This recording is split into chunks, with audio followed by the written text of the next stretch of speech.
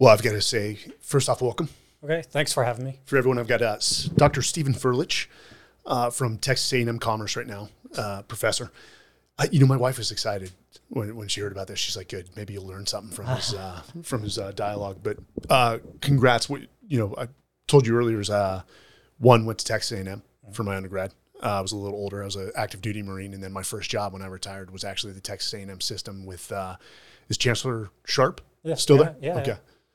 It was a short stint. I think after 3 days, my wife then was my fiance. I called her and I said, "Hey, 6 months, and I already started looking for another job." So I commend you. Thanks. Commerce is where? It's north of Dallas. It's used to be called East Texas State, so it's northeast, almost to Oklahoma. That's okay. All right. 45 minutes north of Dallas. Beautiful area. Yes. Love it up there. Green. Yes, which a lot of people don't equate when they think of Texas necessarily. But so you've gotten into the biological, influences on gender communication, which I think has just become so relevant given everything from, now you can select your gender based off of, however you feel. But, also, I don't want to say an attack on tradition. I call it the paradoxical sort of decline of masculinity. And what drew you to this arena? So to give a little background information about it is I've taught a gender communication class for the last 8 years. And one of the things that I kept coming across over and over was that there was some communication differences between males and females. And the research and communication and a lot of the other types of disciplines as well always tried to dismiss it as something to do with social learning, society, the way that you're brought up in your family, schools, all those types of things. But the bell that rung off in my head was, how can we keep seeing these same consistent communication differences between males and females from early on, childhood, throughout adulthood, it stays consistent? But yet, taking that step further, these are people coming from different backgrounds, different societies, different families. So if you have what's the same consistent type of variable within it, and that was biology, that struck to me. So I looked for different books I could use for my class that helped to explain the biological differences between males and females, and there wasn't any. Because you had decades of research coming that was out, usually about the 1990s. Deborah Tannen comes to the top of my head, and she wrote a book in 1990 and pretty much said, yes, acknowledged there are some differences between males and females with the way they communicate, but 100% for the most part you can explain from society, the way you're brought up. We're brought up in two different cultures. So then I started to look at what are some biological explanations. So I looked at psychology, I looked at psychiatry, I looked at biology and neuroscience. And then from these other disciplines, I brought those ideas together to pinpoint brain structural differences and sex hormone differences that contribute to communication differences between males and females. And recently, there's been some in gender communication research that's been discredited. And that's in my chapter 2 of this book, where it's not as scientific and as rigorous research that they're producing. So I went to other fields, other disciplines that may be a bit more objective. And I love the title. It's a good title, Sex Talk. Of course, naturally, it's going to catch your eye. Let me step back. So you went to Texas Tech. Yes. You got your bachelor's in philosophy. Was that correct? No, it's psychology. Psychology. Thank you. And then my graduate degree in communication. Yes. And then PhD in? Communication as well, with emphasis in classroom communication. And then as I started doing more research as a junior faculty member at A&M Commerce, that's when I started doing more of the interpersonal type of communication research. When you chose to start up that class, gender communication, were you told to do that, or were you at liberty to create the class of your own volition? When I came into that university, it was just me and another faculty member in communication, and he wanted to take more of the lower level types of courses. So he said, create these 5 or 6 different courses. And it's something that's always been in the back of my mind was somewhat of a contradiction, I guess, to some degree, of we keep hearing all this research out here, but what you see for the facts doesn't necessarily support it as well. So let's get into it, Okay. because I'm interested in this more from a standpoint of, I've talked about leaders, and the best leaders I've met did not have one communication style. What I mean by that is they had the ability to match as best as possible the communication style of who they were interacting with. Especially within the SEAL teams, you've got a range of personalities. And it was almost like an art, a mastery. So from a perspective of all the leaders listening in on this one, even for, husbands, this is Men's Journal, predominantly a male demographic, let's educate them on the differences, not only for women, but for men. And what are those markers that you're seeing that, cross cultural lines that have led to this book? Okay. Just briefly to give a little background, the brain itself, so all communication starts in the brain. So you can't have communication without the brain. And now science has advanced far enough where you can analyze the human brain and with over 90% accuracy predict if it's male or female. So if all communication starts in the brain and you can predict if it's male or female with over 90% accuracy, you can see that there are structural differences between the male brain and the female brain. And it's also been identified in areas of communication itself. So when you say that, you're saying, so if we take a woman and a man, split their heads open, there are structural differences to the brain. Yes. But I think you're also referring to how, if somebody is formulating what they're going to say, certain parts of the brain are firing that are different between men and women. Yes. Is that accurate? Yes. And how do you, is that what MRI scans, nodes? How are you? fMRIs. fMRIs? Yeah, where it fires up a lot of times. Yes. So at conception, everyone pretty much starts off on the same track, which we usually think of as female. So if you do nothing, you make a girl. And then after about 4 months after conception, that's when you have the Y chromosome starts to produce more of the male sex hormones, androgens that you think of as testosterone. And that's what creates the brain structural differences from that after 4 months, and then it goes all the way up to age 30. So throughout your life, adult life, going into your adult life as well, these sex hormones, your brain, your human brain is very neuroplasticity, so it changes. And at that beginning developmental stage, that's when it creates those brain structural differences, those sex hormone differences after 4 months of age, with the male sex hormones of the androgens, testosterone, and then the female is producing the estrogen. So accurate to say the brain is not totally formulated until roughly 30 years of age. Yes. Wow. I mean, especially with the current argument going on about, let's say transgender transitions for 18-year-olds. It's amazing to think that there's still 12 years of development of the brain. And I know a lot of people are making the argument that, 18-year-olds are really not in a position to make that decision at that time, despite the law saying it. And then after reading my book, you should be able to identify yourself pretty straightforward.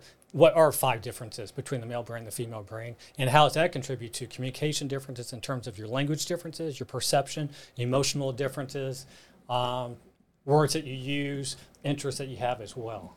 And then with the communication language differences, you sort of touched on that. I could go in more detail about that. Please.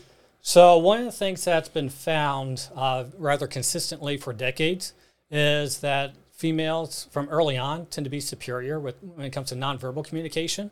So they understand other people's nonverbal communication at a much more accurate level than what males do. There's been numerous studies done on it.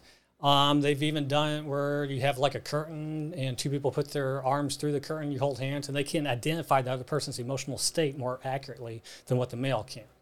So during social interactions, there are actual biological reasons that explain why females are superior when it comes to nonverbal communication, empathizing with other people, understanding their behaviors.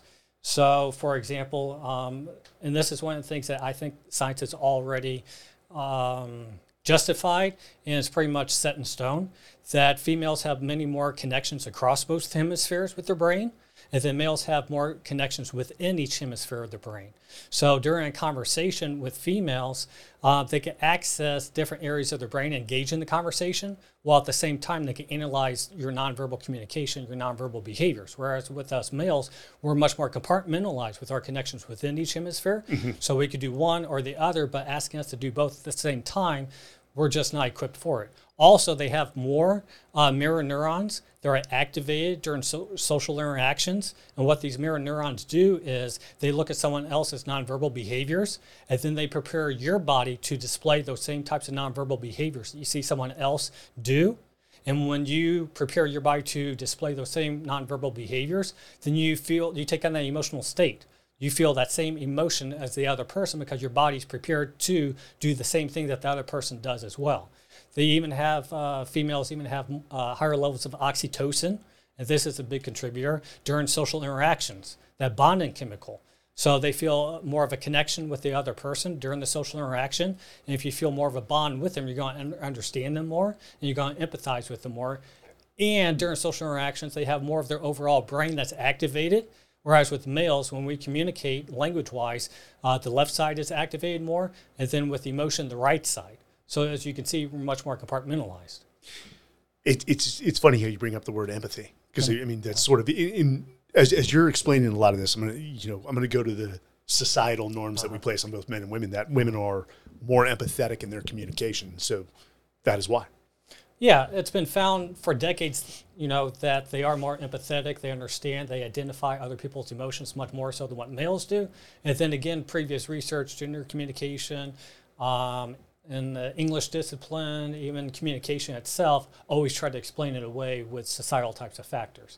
But there's these biological, how can you argue with these biological factors? As you're explaining this, Will, I'm thinking for professions, it's just like, so women are better negotiators, or they can be if they're picking up on nonverbal cues, better lawyers picking up on body language than most males. In different roles, I would say, yes, they are superior because they can understand the other person much more so than what we're able to. So maybe picking a jury who's empathetic to your clients or who isn't. That's genius. If my wife was here, she'd be reinforcing all of this, just shaking her head like, this is why. I think conversational differences, there are some reasons for that as well. So with females themselves, it's been found early on from an early age that girls are superior with language, social abilities than what boys are. And boys are at a much higher rate diagnosed with language disorders and language disabilities. And there's different reasons for that. One is testosterone hinders language ability, and estrogen helps it. But then also with females themselves, they have larger areas in the brain, such as Brodmann's area 44 and 45, and that's responsible for verbal fluency, verbal memory, so that particular area. And they have a larger and more active hippocampus, and that's a major contributing factor. And the hippocampus plays a major role in memory, so they have a better conversational memory, episodic memory during conversations. Maybe your wife reminds you of things that was said that you probably don't remember nearly as well. That misspelling, her general vocabulary is much higher than mine. Yes. And then also that they have more blood flow to different areas of the brain. They're responsible for emotion, creating words, connecting the words. And again, with males themselves, during the language or during social interactions, the left side is activated for language and the right side for emotion. So again, it's much more, the bottom line is, it's much more difficult for males to tie in the current conversation with emotion. Two different sides are activated at two different times, and past memories as well, because the hippocampus is responsible for that. So with females, when they engage in conversation, they could talk about the topic at hand. They could tie in emotion and past memories all together. And us males, we need to take into account that this makes sense to her, tying all these things together, and she's not personally attacking us or getting off track or just rambling, but that's what makes sense to her. And she needs to understand when we're engaged in a conversation, if we only say a few words or just address the topic itself, it doesn't mean that we're emotionally removed. It's just more difficult for us to do conversation and emotion at the same time and tie in the memory as well. Oh, this is explaining so much. So I see next you have emotion. Is that? Yes, on the bottom of my page. So one of the things that has been found for decades, I'm guessing, is that females are diagnosed at a much higher rate with depression than what males are. And again, it's in the communication research and research as well. It's usually tried to be explained that maybe they're more likely to go to the therapy. That's why they're higher depression. But there's biological reasons for that as well. This is something that shocked me when I was doing the research. I sort of had it in the back of my mind as a psychology major, but then it sort of made it much more concrete that the serotonin system, and serotonin is used to help balance emotions, balance moods, make you a bit happier, fight depression, things like that. It's been recognized now for over 40 years in science that the serotonin system is sexually dimorphic between males and females. That it's been identified that the way that it functions is differently between males and females, and it plays a major role in emotional regulation and things like that. So there's some research out there, and not nearly as much as maybe what there should be or could be, but that males themselves have higher levels and have more access to serotonin and higher levels in their brain than what females do. And that testosterone is even used to treat depression. And adult males have 20 times as much testosterone as what adult females do. So you can see that as being a contributing factor, because what testosterone does a lot of times is converted into serotonin, which helps to balance and regulate emotions and things like that. And there's even been some research out there that's traced anxiety and depression to the X chromosome. And with having two X chromosomes and another person having Y, you see all these pieces of the puzzle come together. And if you're still not convinced after that, I don't know why you wouldn't be. No, just kidding. That, taking it aside, not even consciously, when male and female are looking at subliminal negative faces, there's much more activation, brain activation for females when they see a negative subliminal face than what it is for males. So it's a much more social interaction or a much more emotional, intense type of experience for females, even when they're not even aware of it. Looking at just a subliminal negative face, they're going to have much more activation in their brain in the emotional areas than what males are. So if you put all these pieces of the puzzle together, serotonin system differences, X chromosome for depression, anxiety, on a subconscious level, conversations and social interactions are much more intense for females. You can see why that they're more prone to it. And it's even been found that in major hormonal shifts in females, Depression increases? Yes. Okay. Have the stats on depression for men and women held pretty steady? Yes. Over the years, the decades? Yes. Okay. It's always consistent that females are diagnosed with depression much more at a higher rate. Yes. But that's also due to the fact that they're more apt or willing to go seek help than men. Does that maybe contribute? Why can't it be both? You know? Yeah, true. That maybe they are more likely to do it perhaps, but maybe they are also experiencing it more as well, and that's why they're seeking it out much more so than what males are. Let me ask you this. From your studies, I mean, your control groups must include young children all the way to grown adults. Is it?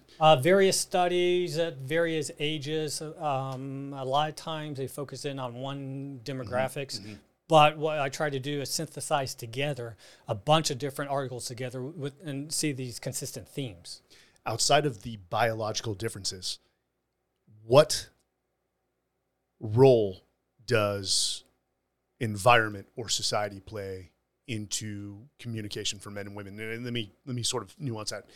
If I am a young boy who grows up in a house of, the father's removed, a mom and my three sisters, does that impact the way I communicate? Do I evolve, or I don't know if that's the right word, do I start to assimilate with certain, again, biological differences in terms of how women communicate? That's a good question. I always look at it on a continuum, and you have a continuum with two different ends, not to be extreme, not to use hyperbole or over-exaggerate, but there are differences and is on this continuum, however large you want to make that continuum, with females on one side, males on the other side. You can move on that continuum closer or farther away from each other, but I haven't seen anything, consistent research that's credible, scientific, that flips them. that has shown that there is the ability to flip, with the male on average being more empathetic, and a female, you can get in this if you want, with better spatial ability. I've never seen that. So again, I don't want to make this, right now it's a hot topic and it's not a good topic to hit, but with transgender, with the transition, a man moves to identifying as a transgender female, you can still pick up the differences of whether it's a male or female based off the brain. Yes, you can still pick up the brain differences. There's also a pretty reliable indicator, I would say. It's called a 2D, 4D ratio. And your finger that you point with versus your ring finger. That your ring finger, if that's longer than the finger that you point with, then you were exposed early on with higher levels of androgens, male sex hormones, testosterone, and then there's a bunch of associations with that. And then vice versa, if your finger that you point with, your index finger, is longer than what your ring finger is, then it's higher levels of estrogen. So how can you change that? And how can you change the brain structure? And Will, are you slowly putting the hand out? So you look at the inside of your hand, your palm, and you go by the ridges, and then you measure each one independently. Okay. And if the index finger is longer, then that's estrogen, and that's what females usually have. And if it's the ring finger, then that's male, and that's usually testosterone. Okay. Yeah, the listeners are going to probably be breaking out rulers here. Let me ask you this. Given the advent of identity politics and transgender politics, have you gotten any resistance on the campus? Yes, to some degree. So this class I taught as an undergraduate class, and then I also proposed it as a graduate class. And then there was, in the faculty meeting itself, there was disagreement with it, and I wasn't allowed to move forward with it as a graduate class. That makes no sense to me. If you could teach it undergraduate level, why couldn't you have a more engaging conversation at the graduate level? That would make sense. Interesting. We'll come back to politics on the campus, and I don't want to make that the mainstay, but I am interested from your perspective, and I don't want to put you in hot water either. Just a sort of a subjective view of what's going on campuses, because I know that's a big concern. But you've got me intrigued more so than most guests. I'll let you rant. Just keep going. So one of the things that I touched on just briefly was that there are social behavioral differences between males and females, and these have been found early on. And from an early age, boys do certain types of play behaviors are different from girls. And again, we've always been told for decades that's because that's the way that they're brought up. But this is what's been relatively new, and I think relatively reliable breakthrough. It's based on sex hormone levels. So prior to birth, sex hormone levels can predict certain types of language behavior, certain types of play behavior, other things as well. So higher levels of androgen or testosterone, the male typical sex hormone, has been associated with those male typical types of play behavior, such as the more aggressive, playing with the ball, the rough types of behavior. And testosterone is also linked with better spatial ability. So you may be saying, well, males have higher levels of testosterone and they do those types of play behaviors as well. So how can you know that's it? Well, there's a condition out there. The acronym is CAH, and there's roughly 1 in 10,000 girls who are born with this, and it's higher levels of androgens, male sex hormones. And what they found was that the girls who are born with the CAH have more typical types of play behavior associated with boys than what the average girl does. And it's even been found that they have better spatial ability, such as what boys do as well. So tracking objects, directions, hand and eye coordination. And they also found out with girls that have these higher levels of the androgens that they're born with, that they tend to go in more male typical types of careers as well. So no kidding. What we call tomboys. Yes. Sometimes. Yes. You said 1 in 10,000. Yes, are born with that. But you see the same consistency as the sex hormone and not necessarily the way that they're brought up. And one of the things that most people probably relate to, and it's used in comedy or whatever else, is directions. And males and females, men and women driving in the same car, this, that, and the other.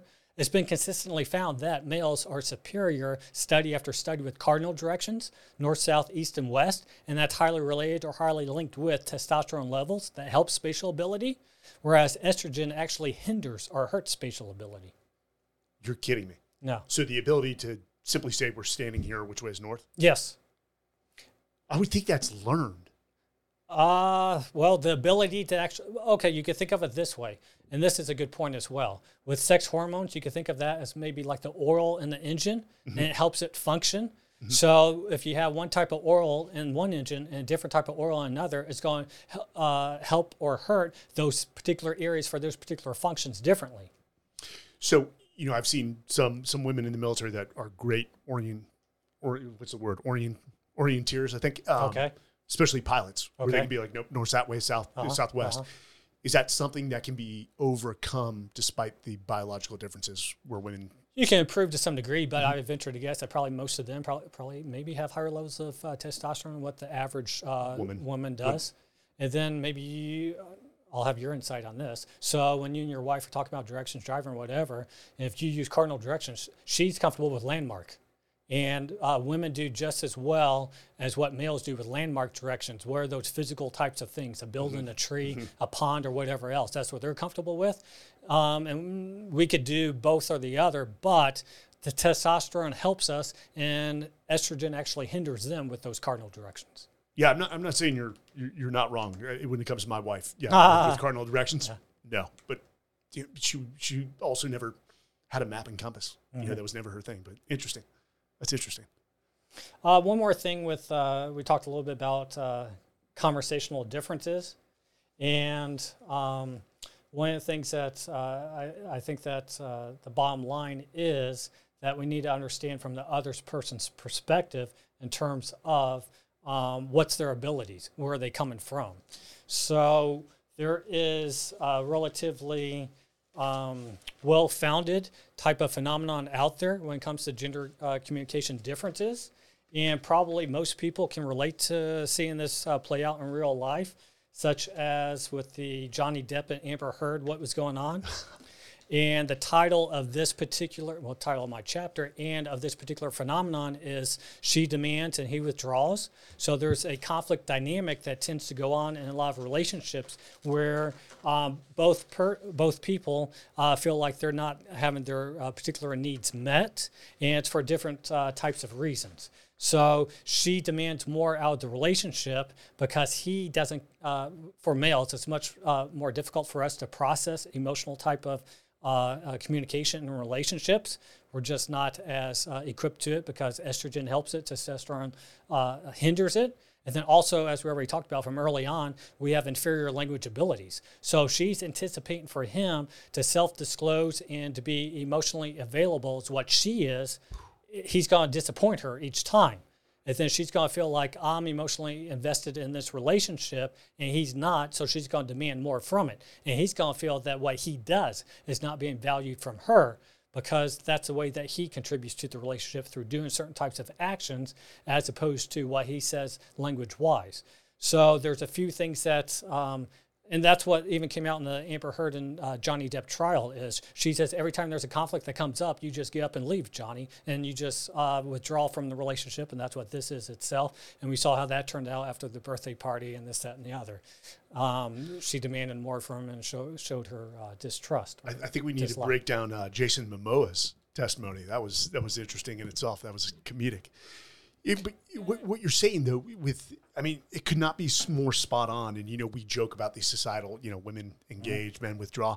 It's true. Mm-hmm. And often, I've heard my wife say sometimes you're emotionally unavailable. Mm-hmm. How often do we say that do men say that to women? Just in my experience alone. And that could be for a number of reasons. It could be either because of language, ability differences, or I even have a chapter in my book called The Man Trance. And because we're much more compartmentalized, we could focus in on one thing at a time. So if we're trying to relax or whatever, that's probably one of the last times that we want to start in on a deep conversation.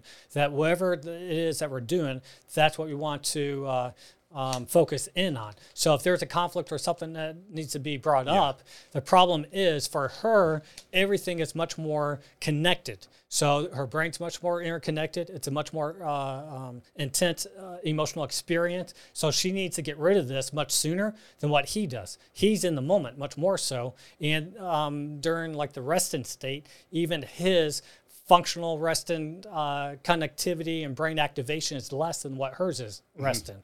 Whereas with him, he could go back to it later, and she needs to resolve, or it just keeps building and building. So what the best thing probably to do is to say, this is a problem that we need to address. When do you want to do it, and set up a time to do it? And speaking about conflict and that demand withdrawal, there's two things that could be done. One is they found out that touch prior to conflict, to your conflict conversation, maybe holding hands or whatever, that increases the oxytocin levels between both people. So that bonding chemical increases. So you empathize, understand the other person much more so. And then secondly, mimic behaviors. What mimic behaviors do is activate similar areas of the brain. So when you display the same types of nonverbal behaviors, and it also increases the oxytocin levels as well. So if you activate similar areas of the brain by doing the same nonverbal behaviors, you understand and take on the emotional state of the other person, and you empathize with them much more so. I'm going to use that one next time. Touch. Interesting. So maybe, and just throwing this out here, next time you go to some sort of social gathering, there's couples around, who's in a healthy relationship, who's not, look at their mimic behaviors. Who are mimicking positive behaviors of their partner is probably in a much more positive relationship. And those who are not in sync with each other, non-verbally with their behaviors, even maybe their blink rate, their breathing rate, or whatever else, maybe their relationship isn't going nearly as well. That could be with anything. That could be relationships. It could be friendships, coworkers, whatever else. How often does someone take on your nonverbal behaviors indicates how much they empathize and maybe like you, and then how much is it different, or how much do you take on someone else's as well. So it's kind of a barometer of relationship quality, mimic behaviors. And your first book was Nonverbal Epiphany, Steps to Improve Your Nonverbal Communication. Let me ask you this, having traveled the world in all your studies, does nonverbal communication cross societal and cultural barriers? So one of the things that I think best explains it is that there's a lot of consistency in nonverbal behaviors, but then culture influences how we display those and the variations to it. So everyone has different personal distance. Everybody knows about that based upon different cultures. And off the top of my head, I think it's like 16 centimeters or something to that if it violates 16 centimeters, the personal space of the other person, that's when it starts to get uncomfortable. So you have some flexibility with it. But then everyone, and this is consistent across all cultures, it's biological, it's universal, experiences the same, and there's different numbers, 5 to 7 basic emotions. So everyone, the happy, the fear, the contempt, sadness, 5 to 7 of them. But depending upon your culture, how are you going to display it? So everyone's going to experience it the same, but then it's going to alter to some degree in terms of, if you're in an individualistic type of culture, then you're probably a bit more expressive in your nonverbal behaviors. Whereas if you're in a more collectivistic culture, maybe the Far East or whatever, then you're a bit more reserved with your emotional, because that's the culture itself, but you're still experiencing the same emotion. Yeah, that makes sense. How about regionally within the United States? Have you seen differences in nonverbal communication versus somebody, let's say on the West Coast, Seattle, versus somebody in the Northeast? Yeah, with the Northeast, I've experienced a number of them. My dad's friend is from the Northeast. We have a person at the university from the Northeast, and the vocal tone's much louder. The personal space a lot of times is much closer, and there tends to be a lot more animation and gestures and things like that as well. So everyone does it, but there's a slight how much it varies based upon culture itself, even within the U.S., probably even within Texas as well. Yes. West Texas from maybe east or south, or Dallas from West Texas is probably vastly different as well. How funny. You just basically described the first one as like a New Yorker or somebody from New Jersey, is what we always typically thought, in California. Yeah. So a few other things that My favorite chapter of the book, and this sort of ties into it, what we've been talking about is it's chapter 12, Women's Sixth Sense. And it's been found consistently throughout research that women are superior in all 5 senses, and it gives them some sort of magical powers, mind read. So they're better with touch, more sensitive to it, taste, more sensitive to it, smell, more sensitive to it. Estrogen is highly correlated with hearing ability, so they can hear a wider range of sounds as their estrogen are at higher levels. And then when menopause kicks in, then their hearing ability starts to decrease as well. And then sight is one thing that I find very interesting, that color vision is on the X chromosome. So that's why you see much more so probably all males or all people who are colorblind are usually males because the color vision's on the X chromosome. So if you have 2 X chromosomes, that helps to overcompensate that. So women can see a much wider and much greater spectrum of different colors, different shades, and they can communicate that because they have a better vocabulary with colors as well. And then they have more P cells in the retina as well, and the P cells are used for color and detail, so they can pick up on color changes in people's faces and detail subtle types of changes in people's faces as well. That gives them the ability to empathize much better. And they have a larger, more active insula. And what that is a part of the brain that takes in the sensory information itself. So I'm looking at maybe your nonverbal behaviors, maybe the changes in your colors in your face, maybe even some subconscious smells as well. And then I process all of that to make sense of what's this other person's emotional state, what's their intention. So this probably came about from biologically from our ancestors, where the woman stayed back at the cave and raised the baby, and the woman that didn't have very good nonverbal understanding of the baby, their genetics didn't pass on because their baby didn't survive because they didn't know what the baby needed. Was it hungry? Was it sick? Was it sad? And then what we already talked about with males having a superior spatial ability and cardinal directions, the male went outside the cave, ran around, chased around all these different things to bring back the resources back to the cave. And if they ran around and couldn't find their way back, their genetics didn't get passed on. Those who had the superior spatial ability, theirs did. Break this down into scenarios for me. Women versus men. Okay. Women are more equipped to do this, sort of the pros of what makes them better communicators. Okay. In contrast to men and vice versa. Okay, so for women, empathy, they can empathize to understand people much better. And where we talked about the biological reasons why, having better ability through the different senses, mirror neurons, and the relationship itself, it's much more intense, increase in their oxytocin level to them, and it's a much more intense experience. So they empathize better with other people, and they have a better equipped system to express themselves through language than what males do as well. So they can tie in more details and emotion and past experience much better. And for males, we tend to be a bit better when it comes to spatial ability, where we talked about object rotation, hand-eye coordination. So that's a big thing in sports, and the transgender issue with that as well. And we tend to be a bit more focused as well because we're much more compartmentalized. So stay on one particular task and not letting these other things bleed over as well. How come men are, again, I was about to put out a blanket statement when I can't walk back. Why does it seem that men are better storytellers? I'm just trying to think of who in the public I see, and it's usually traditionally men that are sort of the storytellers.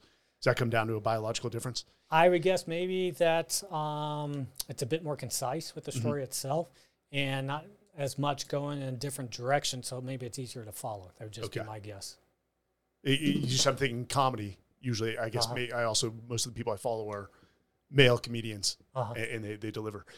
But from everything you're describing, it sounds like women really are at an advantage when it comes to communication, both nonverbal and verbal. I would say, and this is sort of my opinion, but it's all backed up with research as well, that they're superior social creatures.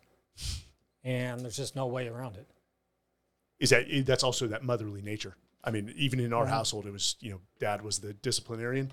Mom was what we called our emotional rock. Absolutely. I mean, she was our foundation in a lot of ways. And she probably identified and brought up issues that the father was not even aware of what's wrong with little Johnny or whatever going on? And he's like, I didn't notice anything. And and better dealing with it Uh-huh. to strike a common ground with the person and empathize. And they're is much the best better word. just walking into a room of people and getting a sense of the room and the emotional state of the room and the emotional state of each person as well. Whereas we're much better to find the exit. There's an exit. There's an exit. There's a threat. There's a threat. Yeah, I can empathize with that. How about the dynamics of a group or a tribe? When men get around other men, it seems like the communication style changes. Mm-hmm.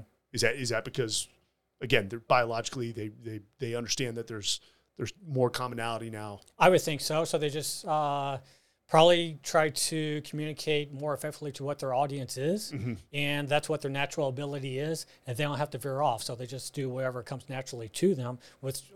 And communication has been identified for decades. It's called report talk. And what males do is we just report what's going on and don't nearly instill as much of the emotion and the background memories to it and the relationship as well. Whereas women do much more of the rapport talk and building the rapport, the relationship with other people as well. Yeah, I don't know how often I pretty often say, hey, beginning, middle, end, get to the point, dude, is when talking with men. Of course, I would never say that to my wife. One of the things that has been found out there and is relatively interesting, I think, is pregnancy and the different dynamics that go along with that as well. So it's not a lot of studies out there, but there's a few, and because it's just so difficult for various reasons and it's costly, whatever. But first-time mothers, when they're pregnant, their brain volume actually decreases by up to 8%. And what that is, it changes. So their brain actually physically changes to better accommodate the baby within them and understand what the needs are within the baby. And they measured again up to 2 years later and found out that it didn't go back to what their size was prior to the pregnancy itself, that it still decreased up to 8% of what their brain was prior to the pregnancy itself. So what it does, it helps to bring together and unify the baby and the mother on the same type of understanding between them. So the volume of the brain decreases.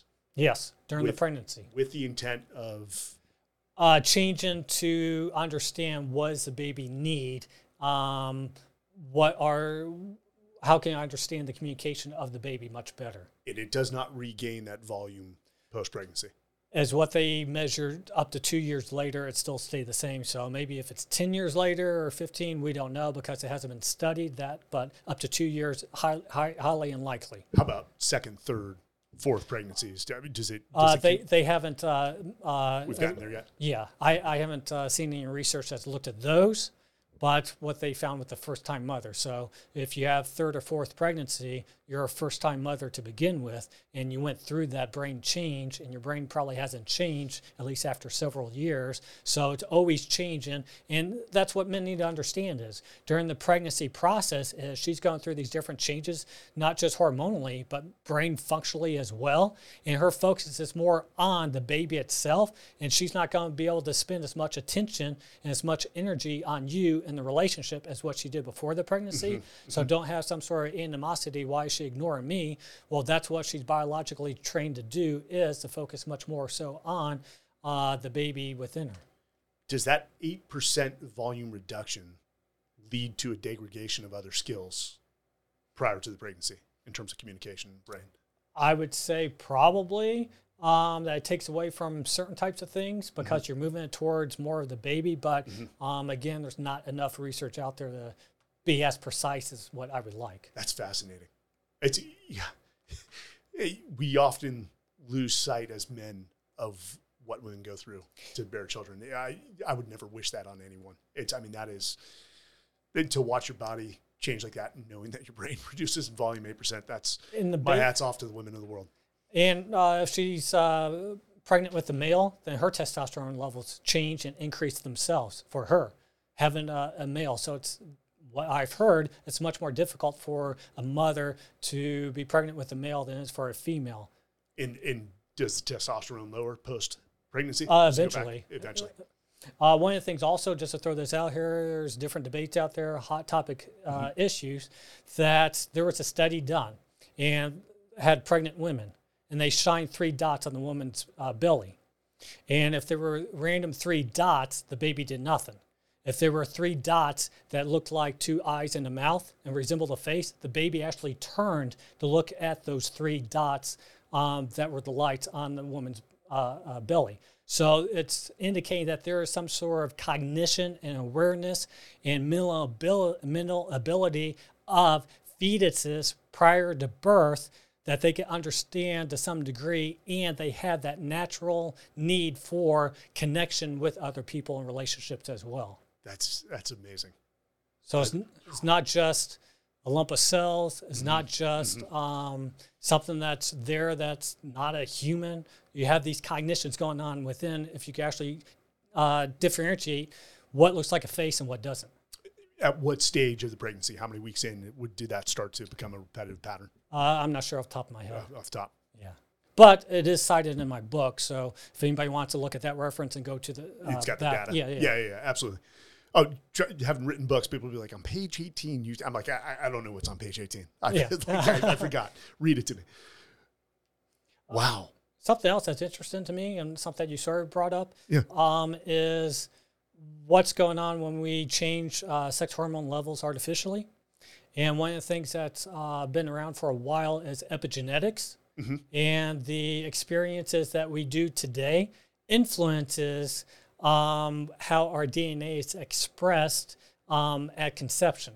And it's up to maybe 3 or 4 months prior to conception. What we do today, our experiences, maybe our diet, exercise, or whatever else, sex hormone changes, can influence when we pass on our DNA at conception 3 or 4 months later, how that DNA is expressed in that offspring later on, such as maybe obesity, other types of evolutionary effects of that as well. So we don't know what some of these long-term effects are of changing sex hormone levels artificially and what that does to DNA expression and what's that going to do to our population DNA genetic pool itself. It's too early, so we don't know.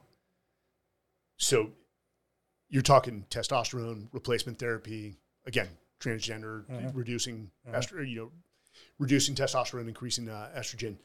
We just, the studies have not been around long enough to determine the ultimate effects on 1 generation, 2 generations. Yes. And what's that going to do? I mean, if simple things as a diet. Let me ask you this. Yes. Is there a general belief of what it's going to do? There has been some findings, such as artificially increasing testosterone levels, going from female to male to much higher levels. Has actually been found to decrease gray matter in the Broca's area of the brain, and that's responsible for language ability. And then it's also been found to, if you artificially decrease testosterone levels to a large degree, and sometimes it's necessary if some male's going through prostate cancer or whatever else, so you drop the testosterone levels a lot, that hinders spatial ability. So some of the same things that we see naturally occurring just gets exacerbated. So we already talked about how females are superior with language ability and the Broca's area, and we talked about how testosterone hinders language ability. Well, you see that play out with this transition from female to male, increasing the testosterone levels to high degrees artificially actually decreases the gray matter in the Broca's area of the brain that's responsible for language itself. So it gives us insight into why maybe males are inferior language-wise due to testosterone. How quickly does your class, what's the right word, not sell out, but get filled up? At the beginning, they go into it with a bit naive. They think it's just another gender class, and we're just going to look at social issues. But then once they start to see that there's biological reasons for it, that's when they really spark their interest. No kidding. But what I'm saying is, your class probably fills up. Pretty quick. Yeah.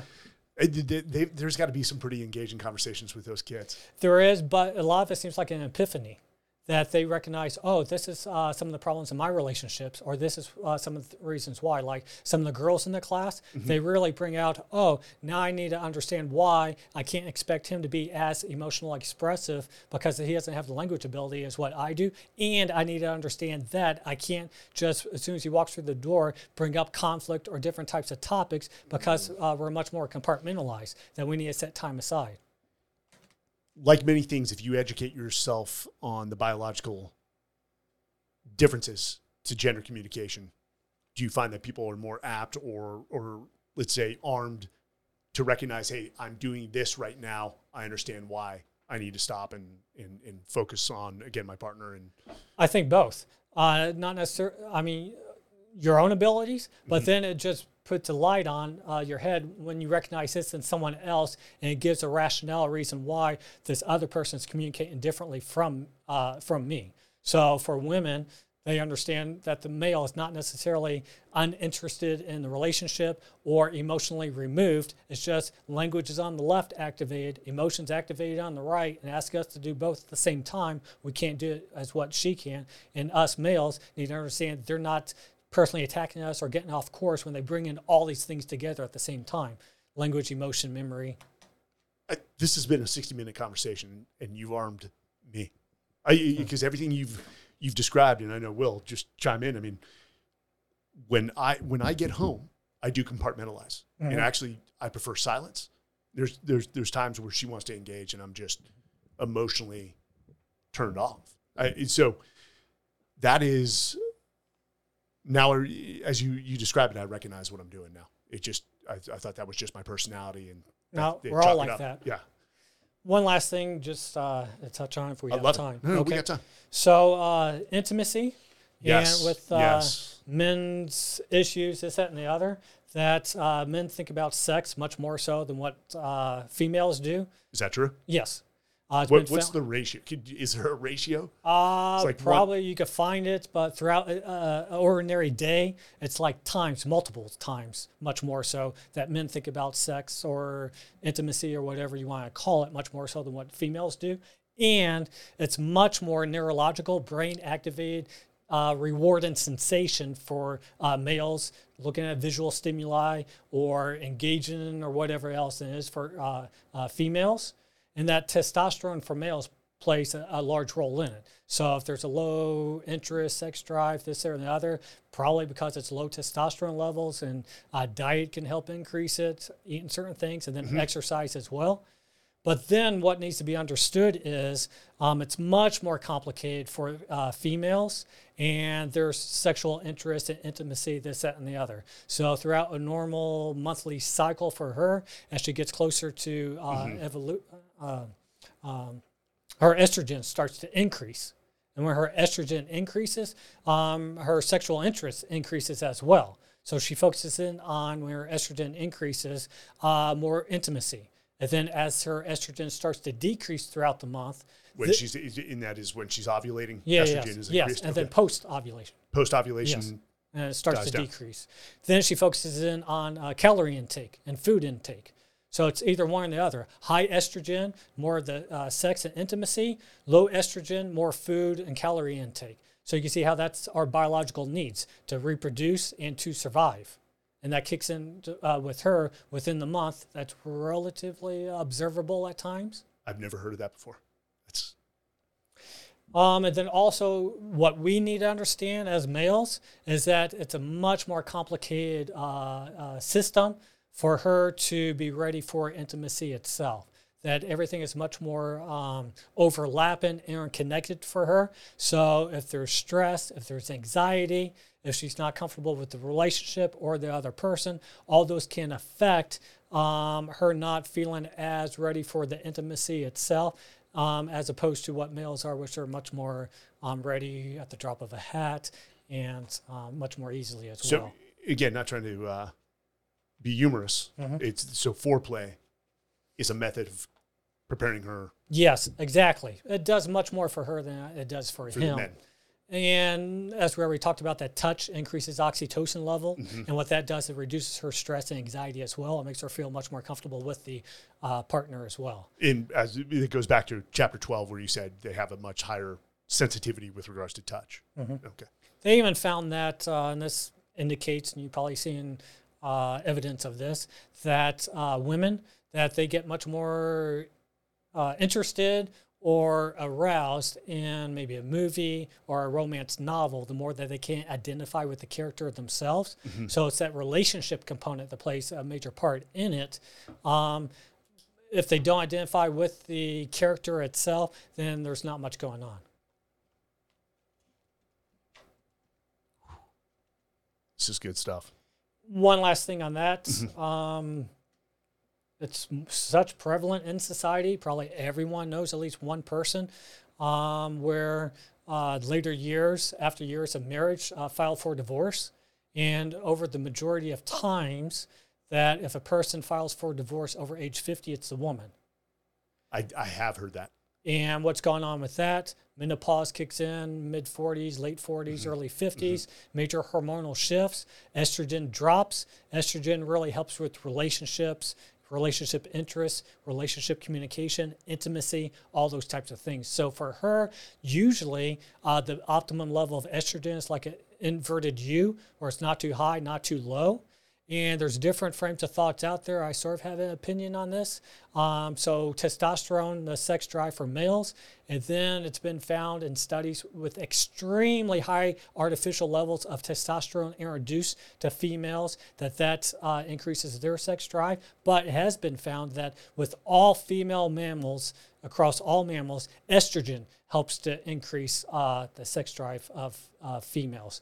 So it may not necessarily be the testosterone itself that increases the sex drive for females, but maybe it's when the testosterone is converted to estrogen that increases the sex drive for the female themselves. So the layman's explanation behind women after 50 or post-menopause filing for divorce is that there no longer is that connection that they have sustained, women have sustained with men. I think so. And so, okay, you remove that component and there's no longer a strong bond between the two. Estrogen drops and all these side effects of estrogen dropping leads to it as well. And then, it just increases the conflict. And then if you have the demand withdrawal at the same time, conflict dynamic. It's the double whammy. Because it seems like the empty nester divorces are becoming all too common. Yeah. So her estrogen drops, her need for offspring, being in tune with that drops. The relationship value maybe drops as well because estrogen is related to that as well. So it's a whole chain effect. That's a bit frightening. Okay. So I've got my work cut out for me. Keep her happy. Wow. Man, this has been educational. Any other points you think for the men that are listening? This is going to turn into a great article. I can tell you that. Let me see if there's, I don't know. This is somewhat, if you want to introduce some humor, you could, but it won't offend me. Yeah. So biologically, we'll end with humor. We have two different types of mind frames out there, perhaps. So just starting out, that women tend to sniff out their mates. So there's those chemo signals where we all give off our own body odors, and they sniff out the genetic code of the other person. They want something that's different, that's genetically different, in case you have these ill types of genetics within you. They're usually recessive traits. So you don't want two people with similar recessive traits. So maybe with cologne, this or another, maybe that has something to do with it. But females are pretty much always 100% certain of their offspring. And males are not always 100% certain that who they're raising, who their woman is pregnant with, is their offspring. And there's been numerous studies done with birds. And there's a certain percentage of male birds in a nest raising an offspring that's not theirs. So you can see why males tend to be a bit more particular with females, how many, past history, this, that, and the other. And females are more interested in what's this person's potential for resource and protection ability. So I think there's some sort of biological innate to that. That's accurate from what I've seen. My experience. So I don't think it's a double standard, is what I'm saying. I think there's biological reasons for it. Yeah. They're always 100% sure that's their offspring in them or not. That's a scary notion for most men and most fathers. I don't even want to contemplate that. But yeah, that holds true. And I think, maybe biologically over time, whatever, it's just gotten built upon too much. This, that, and the other, where it's unrealistic, this, that, and the other, from 10 years ago, what were you doing, this, that, and the other, and maybe it just something went haywire biologically, evolutionary within us that's not realistically within what's the last year or, availability of pregnancy or this, that, and the other. Well, Dr. Furlich, I can't thank you enough for coming. I understand why this is a semester-long class. I'll put it to you that way. Go check out his book, Sex Talk, How Biological Sex Influences Gender Communication Differences Throughout Life Stages. Probably mandatory reading for all men and all women, let's be honest. But, additionally, his first book was about nonverbal communication, which is a tool that you want to sharpen for life because it preps you for any conversation or where to steer the conversation based off the person you're communicating with and how they're feeling. And again, I've seen leaders do it so well. They can pick up on those cues and match people's styles to make them more comfortable and disarm them in a lot of ways. One of the things with your military background, in the nonverbal book, I have a whole chapter on deception and how you could pick up on different cues if someone's being deceptive and the biological things that you just can't fake. That's key right there. That is, especially within the context, and you prepped it for the military, dealing with other cultures. Is this person being deceptive, or they tell me the truth? One of the easiest things to do is just go on Amazon and then just type in my last name in the books category, Furlich, Furlich, and then it pops up pretty easy. And we'll drop the links as well. Again, this is going to be one hell of an article. Almost Sex Talk 101 for men. Okay. Again, thank you for making the drive down from Commerce. Do you have a personal website? No, but my email, if anybody wants to send me a personal email, I invite it. I like hearing. Yeah. That's one of the things that I get most gratifying is when people tell me, yes, I read this, and they can personally identify with it and see it in their own lives. So just my first name, STEPHEN, period, FURLICH @TAMUC.edu. And we'll drop that in the article as well. And I got to agree with you. The greatest impact are the emails you get saying thank you. It was so educational. You impacted my life. Do you have anyone that reaches out and says, hey, can I audit your class? Can I sit in your class even though they're not students? I haven't had that yet. No? Okay. Well, after this, hopefully we can at least throw a few people your way. Again, thanks for coming. And to the audience, this one was educational and a little bit eye-opening. And some things were probably a little tough to swallow. All right, guys. We'll see you next time.